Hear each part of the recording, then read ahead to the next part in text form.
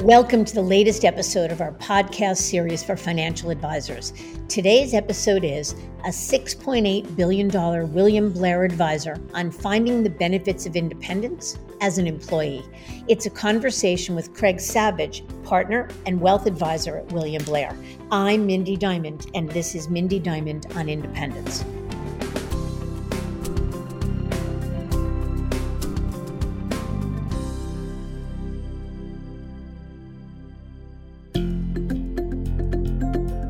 This podcast is available on our website, diamond-consultants.com, as well as Apple Podcasts and other major podcast platforms. If you are not already a subscriber and want to be notified of new show releases, please subscribe right on your favorite podcast platform or on the episode page on our website. For Apple Podcast users, I'd be grateful if you'd give the show a review. Your input helps us to make the series better and alerts other advisors like you who may find the content to be relevant. And while you're at it, if you know others who are considering change or simply looking to learn more about the industry landscape, please feel free to share this episode or the series widely. Searching for the right culture is one of the most common drivers of change amongst advisors we speak with. And it's particularly prevalent with those who came from a traditional firm in which that culture once felt more entrepreneurial, with a well-known and respected imprimatur attached to it. For Craig Savage, that firm was Goldman Sachs, where he began his wealth management career more than 2 decades ago. Yet things changed at the firm after the financial crisis, and the culture he grew up with no longer felt the same. It had become more bureaucratic. And as Craig put it, there was an abundance of resources, but also a lot of conflicts. So in 2010, he left for Credit Suisse, another big brokerage firm. While initially it seemed to provide exactly what he was looking for, over time, it felt just more of the same. That is, the honeymoon feeling wore off, as Craig shared. Craig and his team started to explore the idea of launching an RIA, but then a serendipitously timed call from Ryan DeVore, the global head of wealth management and partner at William Blair, came. Just a side note, I had the privilege of interviewing Ryan a couple years back on this show, so be sure to check out this episode's webpage for a link to that episode and learn more. So the call with Ryan gave Craig something else to think about. Craig and his team were introduced to a concept that fell between the big brokerage firms and independents, and Blair was looking to plant a flag in Atlanta, Georgia. The firm offered access to a wide range of resources. The culture was more entrepreneurial, with access to leadership, and they were strictly an advisory firm, which eliminated the bank ownership conflicts they had experienced. Craig joined Blair in January of 2016. Today, he and his team are managing $6.8 billion in assets for approximately 90 clients. So in this episode, Craig and I discuss the genesis of his career, his early days at Goldman, and the changes he saw over time. Then his shift to Credit Suisse and why ultimately that path was not the best solution for his business. And finally, his transition to Blair and why the firm won out over all others, including independence. He talks about the unique differences in culture and why that was so important to he and his team. Then he shares the secrets to his success and extraordinary growth and what it really takes to build a $6.8 billion advisory business.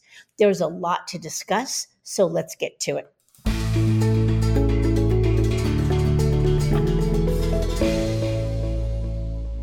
Craig, thank you so much for making the time to talk to me today. Mindy, thank you. It's an honor to speak with you. You're a legend in our industry, and anything I can do to help you and further promote William Blair, it's going to be my pleasure to have this discussion with you. Yeah, so thank you for that. Let's get to it. Lots to talk about. So I guess let's start at the beginning. Tell us about yourself and your path to William Blair. This August will be my 25th year in this business. I started a sportswear company in college, and I wanted to really grow it. So I went to business school to get some other skills in my 20s. And while I was there, I was president of my class, and the president of the alumni board was a Goldman Sachs executive in the private wealth management division. And really introduced me to this field. And the more I learned, I quickly realized it was everything I loved about being an entrepreneur minus everything I hated about being an entrepreneur. What I mean by that is negotiating insurance plans, negotiating rents with landlords, and really taking care of people. So instead of going to business school to grow my business, I sold my business and joined Goldman Sachs Private Wealth Management Division. And I had a great 12 years there, ran recruiting and training. And then after the financial crisis, I thought there could be a better way to pursue this business. I joined another wirehouse for a few years. I left that other wirehouse, Credit Suisse, when they shut down their U.S. operations.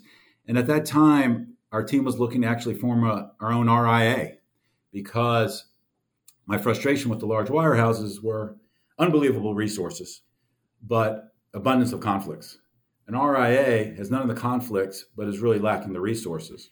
And when Ryan DeVore contacted me through William Blair to put a flag in Atlanta, Georgia for the firm, he basically offered me something right in the middle, something that has a feel of an RIA, very independent, not a publicly traded company, strictly an advisory firm, not a bank, has all the resources, but none of the conflicts. And so that's the path, and that's how we got to William Blair. I love it. Well, we're going to spend a lot of time talking about why Blair and your path, but you do have a partner, Kim. Tell us a little bit about her background. Sure. I'm actually blessed with 3 amazing partners. And Kim is, I don't think there's anybody better in this business, an unbelievable advisor. She gets recognized as one of the best women advisors. She and I have been together for 19 years. I hired her as an analyst out of Emory. And at that time, I was tapped to really lead recruiting and training for Goldman, and I didn't want to leave my book of business. So she really got thrown in the deep end in terms of taking care of clients, speaking with clients, building asset allocations, and implementing. And she's just been a very, very valuable part to our team success, me personally. And it's just been so much fun just watching her develop. She's married with 3 young kids now, and really is just an extraordinary professional. No, it's wonderful. Okay. You have built an extraordinary business, even before you joined Blair 7 years ago.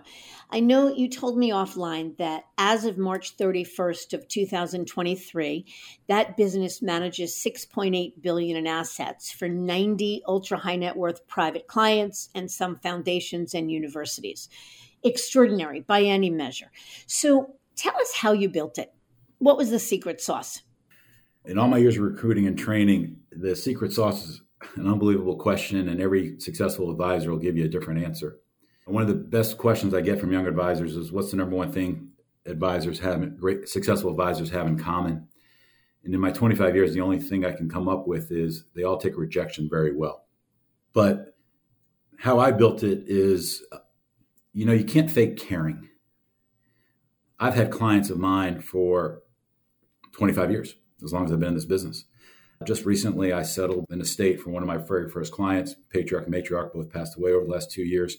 And we're settling an estate across 4 kids and 16 grandchildren.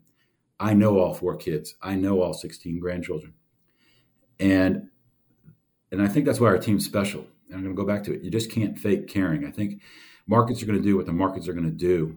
But I think our clients know and feel that we care about them and their families. Yeah. So what things did you do along the way that had the greatest impact on growth? I'm the type of person who goes to bed every night with 0 emails in their inbox. So I think our hyper responsiveness, our culture on our team is very important. I think ultra high net worth clients are used to exceptions, that to them, they're not exceptions. And we also believe in the motto, perceived wait is longer than actual wait. So we are keeping clients involved in the process as we're trying to solve a problem for them or what have you. We very rarely go radio silent with them between the point of their question until we deliver that answer. We're keeping them involved. We're under promise, over deliver, and just going that extra mile and the caring. And that has led us to so many referrals. We're not perfect, but when we want our clients to speak about us, when we're not there in the room, we want whoever that audience is to feel what our clients feel about us, that they know that we're not perfect, but we do always have their best interests at heart. Yeah, they're not just a transaction to you, and they become raving fans, and that's extraordinary. So you mentioned 3 partners. Tell us about the rest of the team. How many in support staff? What does the business look like today? Something I'm very proud of. I'm the old guy on the team. I don't like to say I'm the senior guy. I'm just the oldest. I have a partner, Andy Thompson. He and I have been together for 21 years. He covers the Carolinas. We already mentioned Kim, who's a very integral part of our team. And then we have another partner, Joel Dobbs, who joined us in 2011. Both were, Joel and Andy were both summer interns in this business. And then we have 6 support staff. We have a business manager, we have some financial analysts, and then client relationship associates. And we're a family and we're a team. And I pride ourselves on longevity. But the thing I'm most proud of is probably the diversity of our group. Because every time we get in a referral or a prospect situation, I am confident that we have the cross-section of individuals within our squad that are going to really be able to connect and relate with that situation. And I think that's one reason why our close rate is so high. Yeah. And Craig, the advisors on your team, is it a vertical team where all production rolls to Craig, or is it a horizontal team where each advisor has their own book of business? Not everything rolls to Craig. That's the last thing I want. If anything, everything rolls down. So it's much more horizontal. And my goal on my business and our team, I want everybody to become partner of William Blair who wants to become partner. So I'm at the point of diminishing returns. If I win a new $50 million mandate, $20 million mandate, being in this business 25 years, it is impactful, but it's going to be more impactful for my teammates. And so I just get such pleasure of watching them grow. I get so much joy in watching them win a $50 million mandate than when I do it. So it is definitely not everything rolls up to Craig. If anything, is the exact opposite. Yeah. Well, the value for your team and your relationship with the team is palpable. And it sounds like that translates to the way you service clients as well. And that's admirable. Let me ask you a question. So you run a business that we sometimes call a hybrid business, where it's both private client as well as mid-sized institutions, foundations, and universities. Is it challenging to manage a business of both constituencies? I wouldn't say it's challenging. If anything, it's engaging. It makes us better. But Mindy, that being said, there's a lot of similarities between a large family office and an institution. Large family offices, ultra high net worth individuals, are a pseudo institution. And they all require unbelievable service, a unique approach, and there's quite a bit of synergies amongst them. So I wouldn't say it's challenging for our business at all. If anything, it makes us better. All right, let's back up a little. So we talked a little bit about your having started after college at Goldman. And I want to make one comment. I smiled when you said you started a sportswear company in college.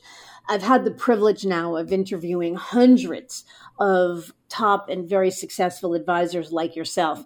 And there is a common thread how many of them were entrepreneurs when they were young, whether they started a lawn mowing business when they were 15 or a sportswear company in college or something of the sort. So you were on to something then, and that's interesting and exciting.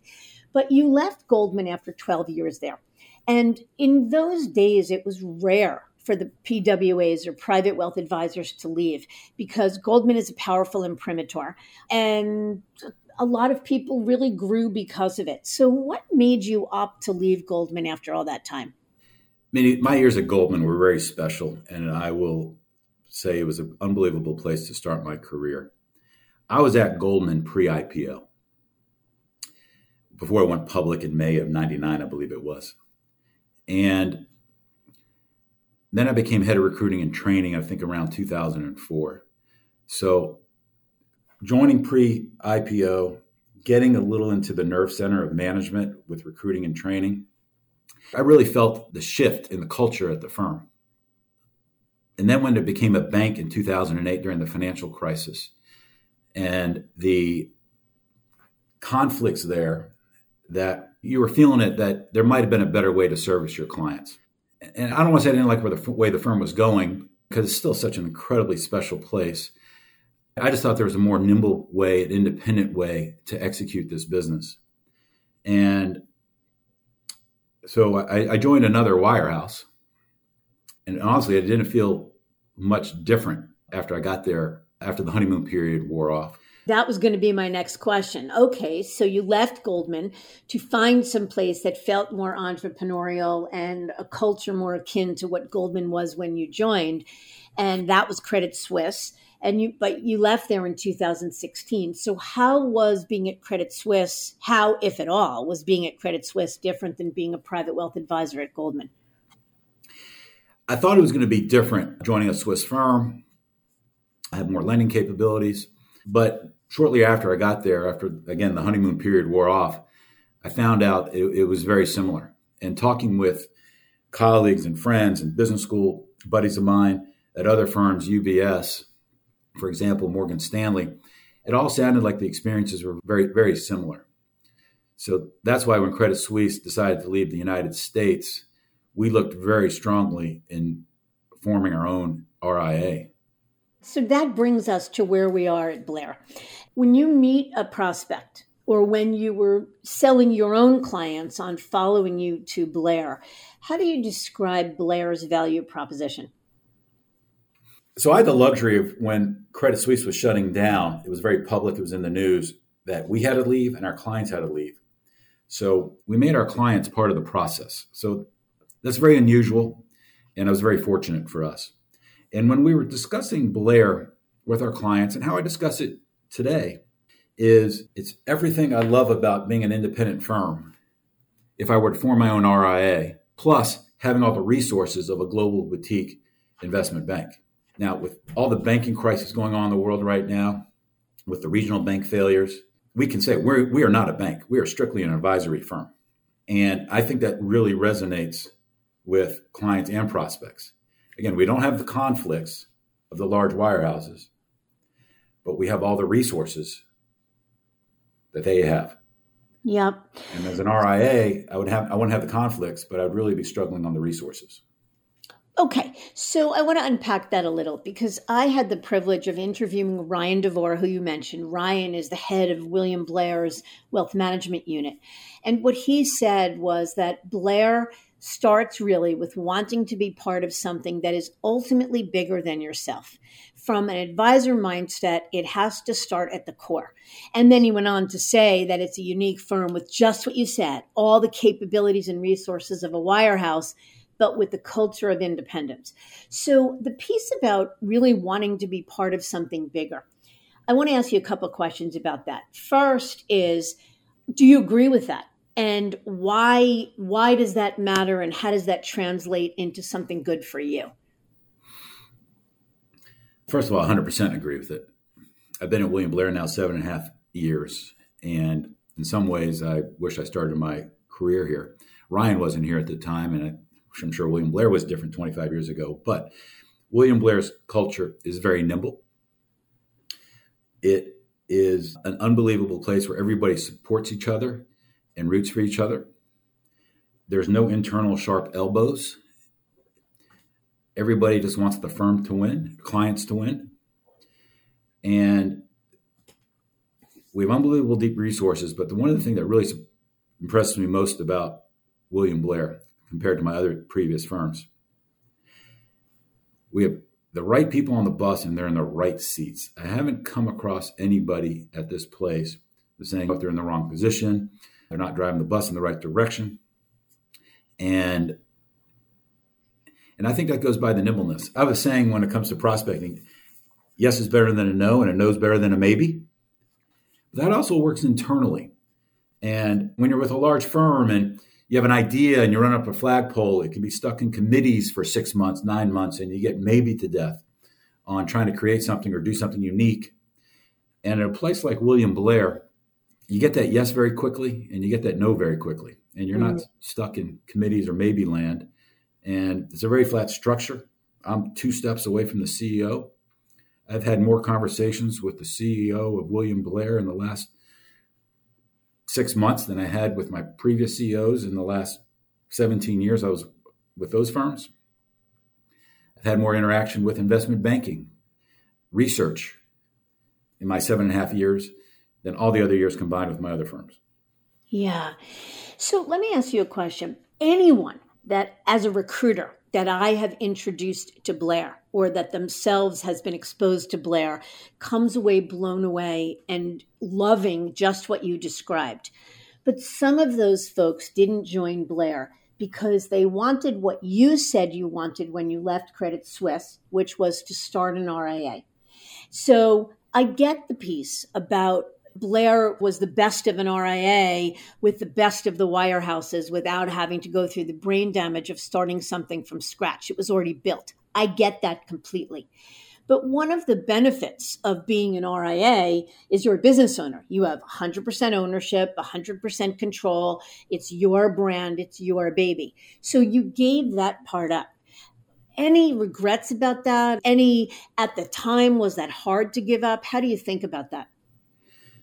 That's a great question, Mindy, because like I previously shared with you, I am an entrepreneur at heart. I opened retail stores back in the 90s. I love setting flags up and creating new territories and what have you. But William Blair gave me that opportunity. We opened their Atlanta office for them. I am a partner of this firm. And I'm not sure my net payout now as a partner of William Blair is much different if I own my own firm. I think about legacy in this business. And I think about the legacy that Kim, Joel, Andy, and myself are going to have starting the Atlanta office for William Blair. And we started that office 7.5 years ago. There were 6 of us. It's built out for 90 people. We already have about 40 people there now across multiple divisions. So I appreciate the question, but I think I'm getting everything that you thought that someone might be missing by going the RIA route if you were to join Blair. Now, if you join an existing office, you might not have all the planting of the flag, but boy, we're building out new territories every year. I think that that's the exact right answer. What you're saying is you didn't need 100% ownership.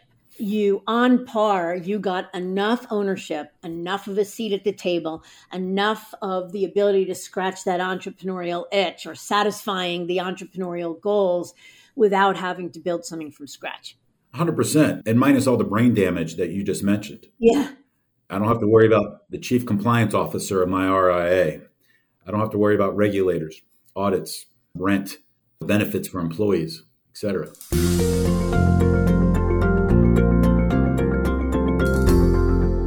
So how does this different culture, this culture that's so different than Goldman and Credit Suisse, this culture of feeling like an RIA, but having all the resources of a traditional firm, how did that translate into explosive growth like you've had, better client service, and better quality of life? Like, connect the dots on that for me, if you would. Yeah, so, at times when you're with a large wirehouse, your toolbox is a little more limited. And sometimes you're forced to shove square pegs in round holes.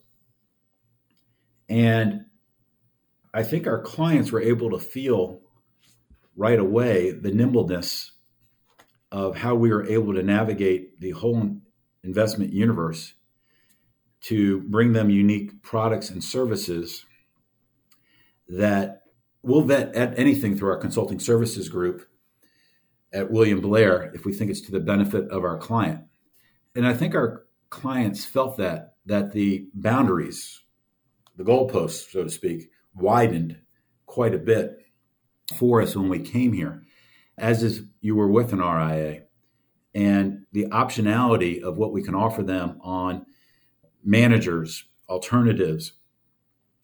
People don't realize that I have Goldman Sachs and Morgan Stanley. They call on us for a lot of our outsourced chief investment officer clients.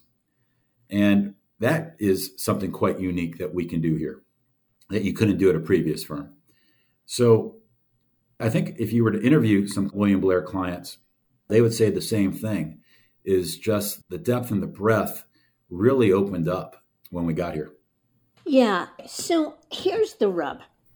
As I mentioned, I can't think of a single advisor that has met with Blair that didn't come away saying how much they loved it. They sensed what you're talking about, how they were steps away from the CEO, how flat the organization is, how it had all the resources of a big firm with the feel of being independent, how they could be partners in the firm, all of it. But where deal matters, meaning transition money, and to most everyone it does, Blair's recruiting deals tend to be lower than many of its competitors. So they lose a lot of recruits, and they're okay with that. They're not trying to be everything to everybody. They're not trying to be a 5,000 advisor firm. But for someone like you, I'm wondering how you reconciled that. You had a multi-billion-dollar business when you joined. You were generating lots in revenue. That business could have garnered at the time 7 years ago at least 3x from another firm. And so I'm wondering, A, how you reconciled it, and then how, if at all, the notion of thinking long-term played into your decision to join Blair. Mindy, that's a great question. And I'm going to be very direct with you, like I am direct when I talk to recruits.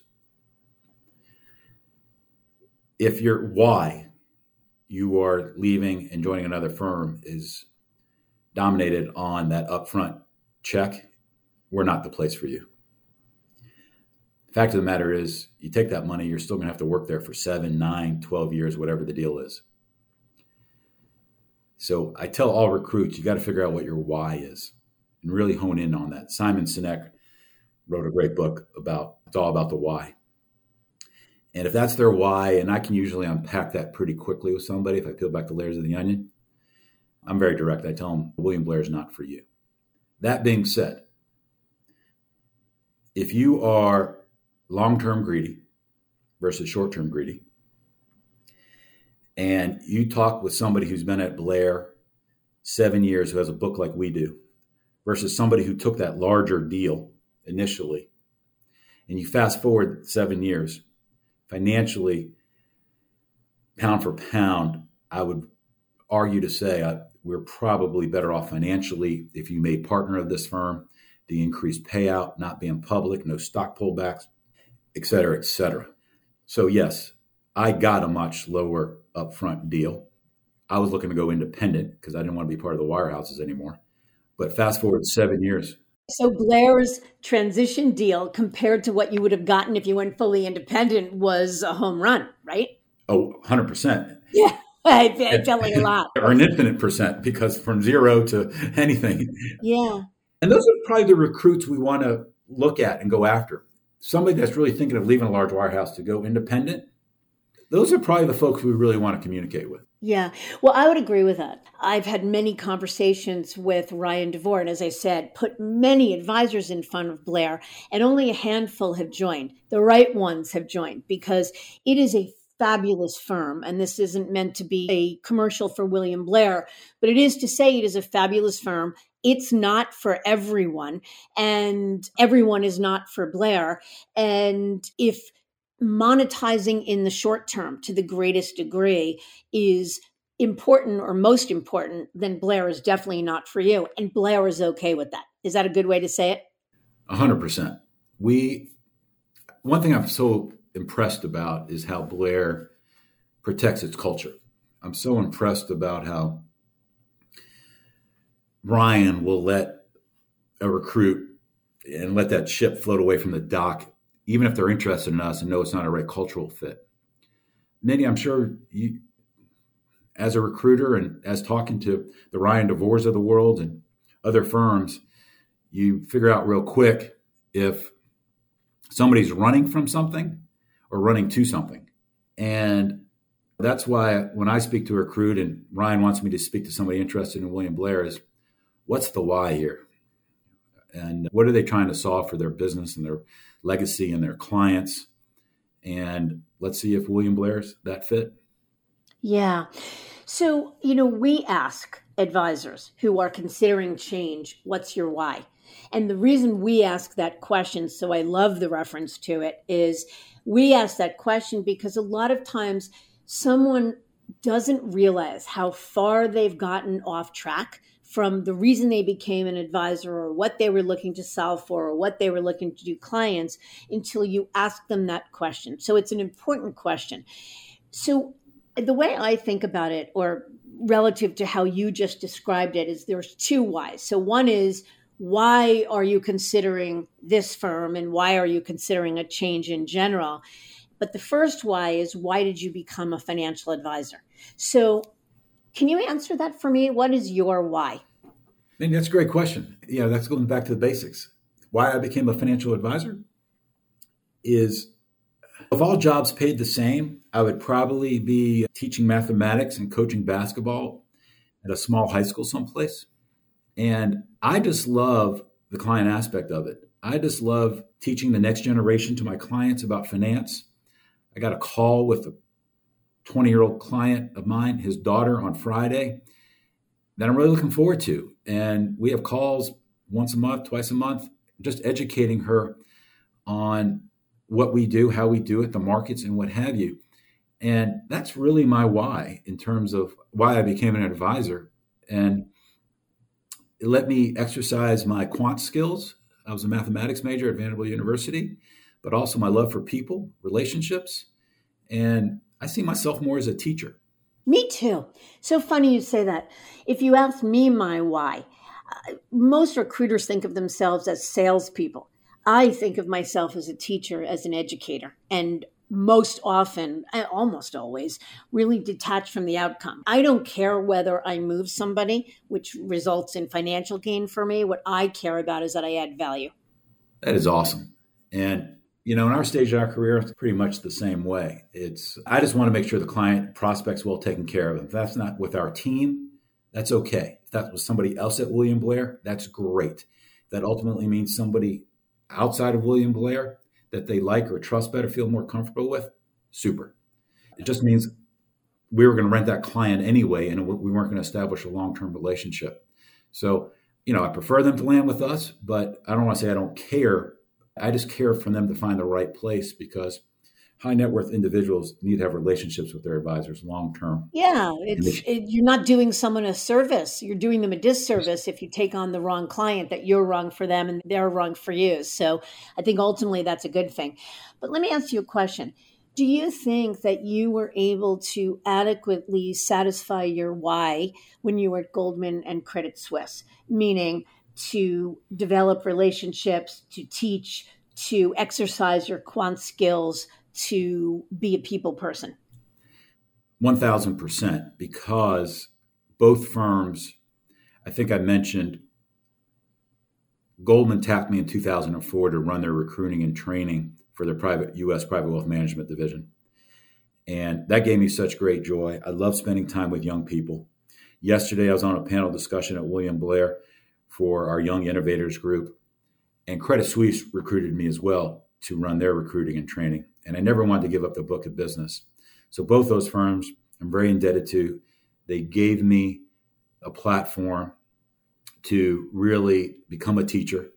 I still have great relationships from people that I've taught and recruited and trained almost 20 years ago. And that's some of the most meaningful work I've done in my career. How lucky for you. That's wonderful. So you mentioned partnership with Blair. And one of the reasons why an advisor interested in Blair might consider it and be willing to take less in the short term is because of the promise of partnership, or the path to partnership. What does that mean for you in terms of helping to win clients? That's a great question. It's something very hard to quantify. I get asked by a lot of my team members, can you parachute in on this meeting? It would be great to have a partner. And I don't know if they're saying it's great to have a partner or it's great to have somebody with gray hair. So I understand the weight of it in terms of the attention you're giving to a client or a prospect, that they have access to somebody senior at the firm, somebody older at the firm. And that's important. So I do think it's had meaningful weight. I do think it has helped that. But my goal is for all my partners, Kim, Andy, Joel, to become partners of the firm. And I think they're on track to do that in the next couple of years. And it's more of a testament to them and to me, what we've achieved in our careers. But so to quantify, has it had weight in terms of growing the business? Yes, probably. It's also had weight internally with investment banking. We have gotten very successful traction with our investment banking unit. Here, the pipes are extremely well connected with banking, much more so than in my previous firms. It's not perfect, but it is, I think, an industry standard. And the number of referrals our team has gotten from our investment banking division, and vice versa, we've given them referrals, has insurmountable compared to what we've done at our previous firms. Yeah. So actually, that was going to be one of my next questions to you was, the growth. It sounds like what you've done is consistently done right by clients, hyper responsiveness, making sure that you loop them in so that there's no gaps in hearing from you, even when it takes time to get an answer, under promise, over deliver, all of it. But I know that one of the things that's unique and wonderful about Blair is the connection to its amazing investment bank. And so tell us a little bit more about that interconnectivity. All firms, I think, or a lot of firms try to do this right, but we do it very uniquely. I think we have somebody from our planning group that really sits within the investment banking unit and is tracking everything and reminding bankers how beneficial it would be for somebody to talk with this business owner well in advance of a transaction on planning, on lifestyle management, post-transaction, what life would be. And really encouraging those bankers, the sooner that we get involved, the better it's going to be for that entrepreneur.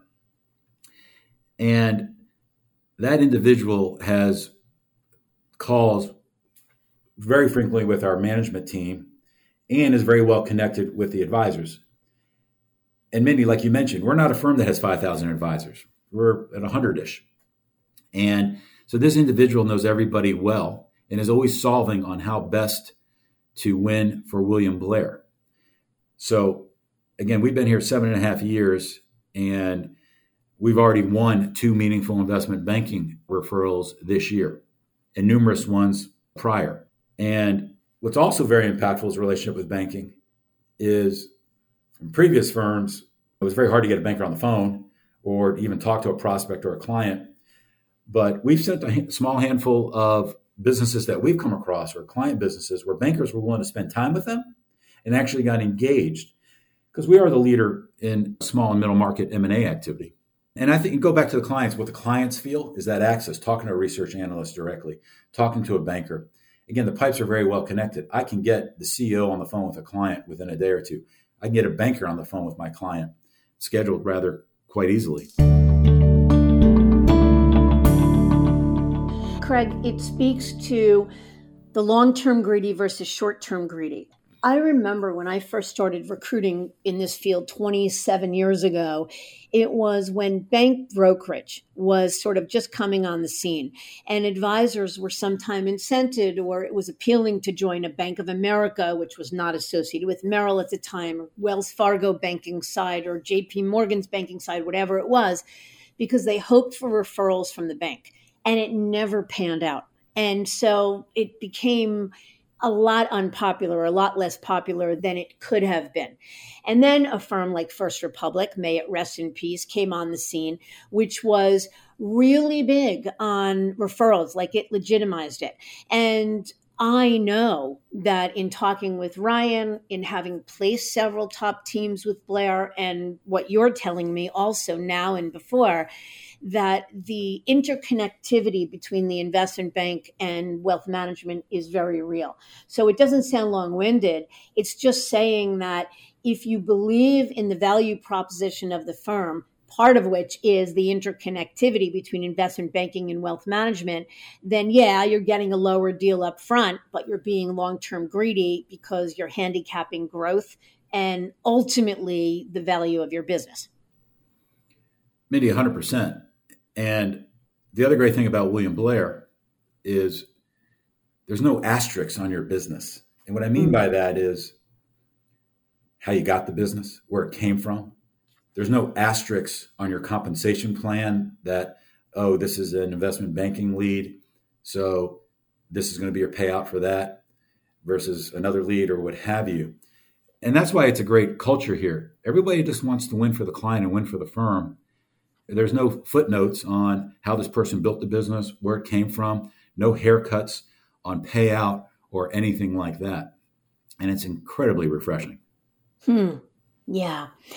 I'd like to back up a second, Craig. So when you joined Blair, you mentioned you were launching a new market for them. It was the opportunity to be entrepreneurial or more entrepreneurial than a traditional advisor because you were going to launch the Atlanta market for them. Why was that appealing to you? It was incredibly appealing because just of the entrepreneurial challenge of it. We launched William Blair in a market where it probably didn't have a great brand recognition.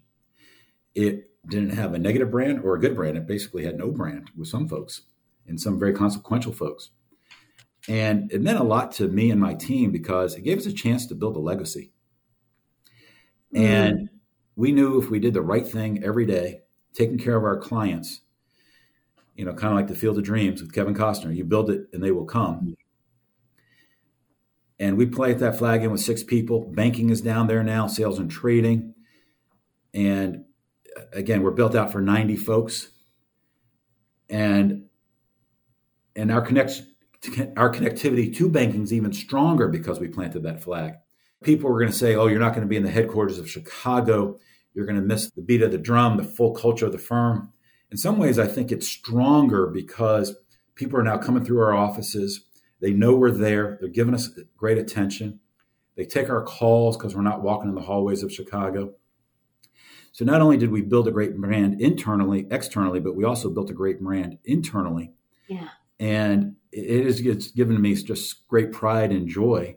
And I'm more excited about the next 20 and 30 years than I am about what occurred over the last 7.5 years. Amazing. But I also know that there are challenges and responsibilities that come along with growing a market, being a branch manager. And one of those challenges is recruiting. It's a very competitive market. There are other boutique firms like a JP Morgan Advisors or a Rockefeller that sort of fall into the same category, albeit with different value propositions and certainly the Morgan Stanleys and UBSs and Merrills of the world that are all competing for the same advisors. So how about the challenges that go along with that? And that's part of the fun. My goal, and I spoke to Ryan about this, and I spoke to other folks who've planted flags for William Blair outside of Chicago. We don't want to look like a JP Morgan private bank or a Rockefeller or the other firms you mentioned in terms of having an office of 50 advisors. And you have a lot of internal competition at that point. I would love to build something where we can all be one family in Atlanta, one big team. I don't know if that's actually achievable or not. That might be utopia. But I want to build it one advisor at a time. And that's the way Ryan wants to build it. But the challenges are always the people. What keeps me up most at night are the people. And recruiting even an administrative person to leave one of those firms to join a Blair in a new market that is not so familiar with the brand. And then also doing events with prospects and clients to further strengthen the brand in tertiary markets outside of Atlanta, but within the Southeast. So that's been a challenge, but also an exciting challenge. And it's a challenge that we fully accept and look forward to taking on. So I love talking to people, William Blair, who are looking to recruit to open an office for us because we can be their model. And I know it can be daunting on early days when it's just you and your team, but the firm works with you to build out gorgeous, beautiful space. And that's going to attract banking, research, sales and trading to your office over time. Yeah. Craig, I read that succession planning is incredibly important to you, not only in making sure your clients' succession plans are solid, but with your own team. So what can you tell us about that? And how about your own personal succession plans? I'm referencing some movies and books. It goes back to, was it Stephen Conway with the 7 Habits of Highly Successful People? In that book, he talks about writing your own eulogy.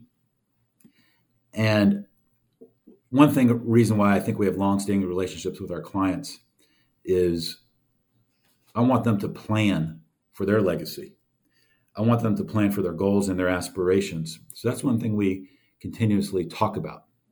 And that's how I want to be benchmarked, more so than how we did versus the market or what have you, but how are we tracking towards the family's plan, the family's legacy.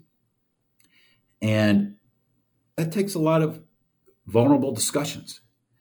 And so we do that with our clients, but we'd also do that internally. And I want everybody who's been on my team, no matter where they are, what role they're on, or where they're on the bus, what seat they're on, to think about their individual legacy and their individual impact. So my succession plan for this business is, I have a saying, which everybody's heard a lot from me. You have to retire to something, not from something. I have not found anything I enjoy doing more yet. So I want to really make sure my team grows and people can have the success that I've been very fortunate to have in this career. And so that's what I want my legacy to be. That's how I helped others. And so I do have a succession plan that, God forbid, something were to happen to me, or when I do decide to retire to something, that Kim, Andy, Joel, Kim in particular, who's considerably younger than I am, who's going to manage the clients and what have you. And we talk about it, and it's in writing. And again, so planning for your clients and for your business. Yeah. So you mentioned also, as part of that, what the future holds, that you're more excited about the next 10, 20 years for the business than you are about the past 7, which is a wonderful way to think about it. So what do you think is next? What's big stuff coming up for the business? What's coming up next? Great timing for that question, Mindy, because I've had a major lifestyle change personally. I became an empty nester. My wife and I were spending more time out west, but I still love the business. So I've been talking to my team that I really want to go back to basics and really get more in the marketing and the prospecting and really build it even further from where we're at now. I would love to triple our business over the next 7 years, with the other team members being a great beneficiary of that. So I have some unique ideas. I think about Elon Musk, for example. I don't know, it took him 7 or 8 years to make his first million cars. It took him 3 years to make his next million, and it's only going to take 8 months for him to make his next million cars. So I figured, this is what I created in 25 years. What can I create in the next 20 to 25 years? I should be able to do it faster, more efficiently, and with a bigger infrastructure, a bigger, stronger base of a team. So that's what's getting me excited. Yeah, and I don't blame you. A question I like to ask a lot of the folks that I interview, you already mentioned 2 authors that are amongst my favorite in terms of business books, Stephen Covey and Simon Sinek. But what do you think are the most impactful books you've read that really contributed to your success? So Mindy, I'm an active reader. I usually have 2 to 3 books going simultaneously, one a business book, one a history book, or sometimes just a fun book. I think President Truman said it best: all readers are not leaders, but all leaders are readers. There's a great book that came out recently over the last few years, and I wish it came out when I was younger, in my 20s, called Atomic Habits by James Clear. And that is a phenomenal book that I think all young advisors should read. It would have more impact, I think, the younger you are, but I think everybody should definitely read James Clear's book, Atomic Habits.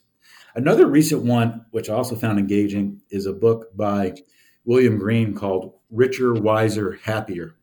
It's an engaging book. He interviews hundreds of hours of like these super uber investors, Charlie Munger, for example, and he talks about their key insight into building wealth, but also how that insight applied to their lives. So it just didn't make them richer, but it also made them wiser and happier. So that's a book I think I read a year or 2 ago and had great impact on me as well.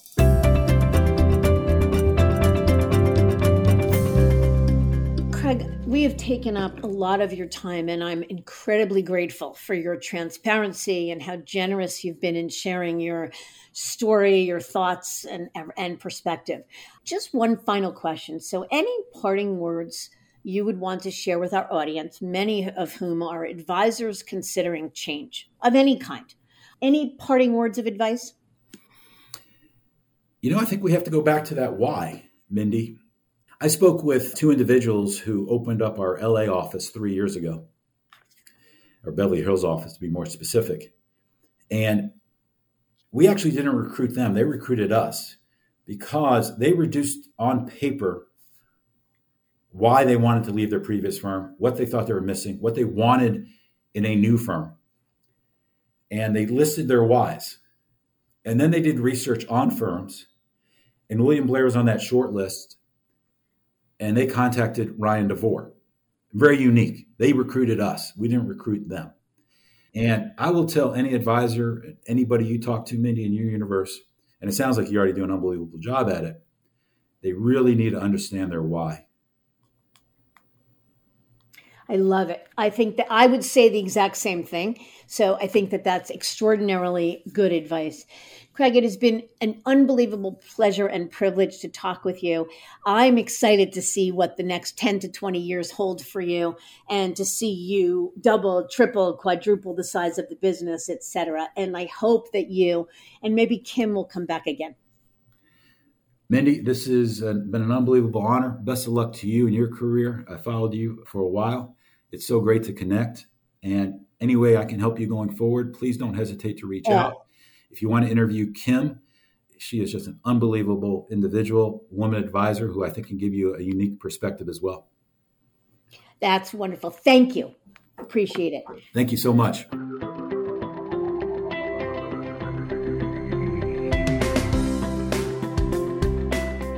We often say that the motivation for change is driven by the desire for greater freedom, but likewise, it's about achieving alignment with your goals and values, and ultimately rooted in your why. I thank you for listening, and I encourage you to visit our website, diamond-consultants.com, and click on the Tools and Resources link for valuable content. You'll also find a link to subscribe for regular updates to the series. And if you're not a recipient of our weekly email, Perspectives for Advisors, click on the articles link to browse recent topics. These written pieces are an ideal way of staying informed about what's going on in the wealth management space without expending the energy that full-on exploration requires. You can feel free to email or call me if you have specific questions. I can be reached at 973-476-8578, which is my cell, or by email mdiamond@diamond-consultants.com. Please note that all requests are handled with complete discretion and confidentiality. And keep in mind that our services are available without cost to the advisor. You can see our website for more information. And again, if you enjoyed this episode, please feel free to share it with a colleague who might benefit from its content. If you're listening on the Apple Podcasts app, I'd be grateful if you gave it a star rating and a review. It will let other advisors know it's a show worth their time to listen to. This is Mindy Diamond on Independence.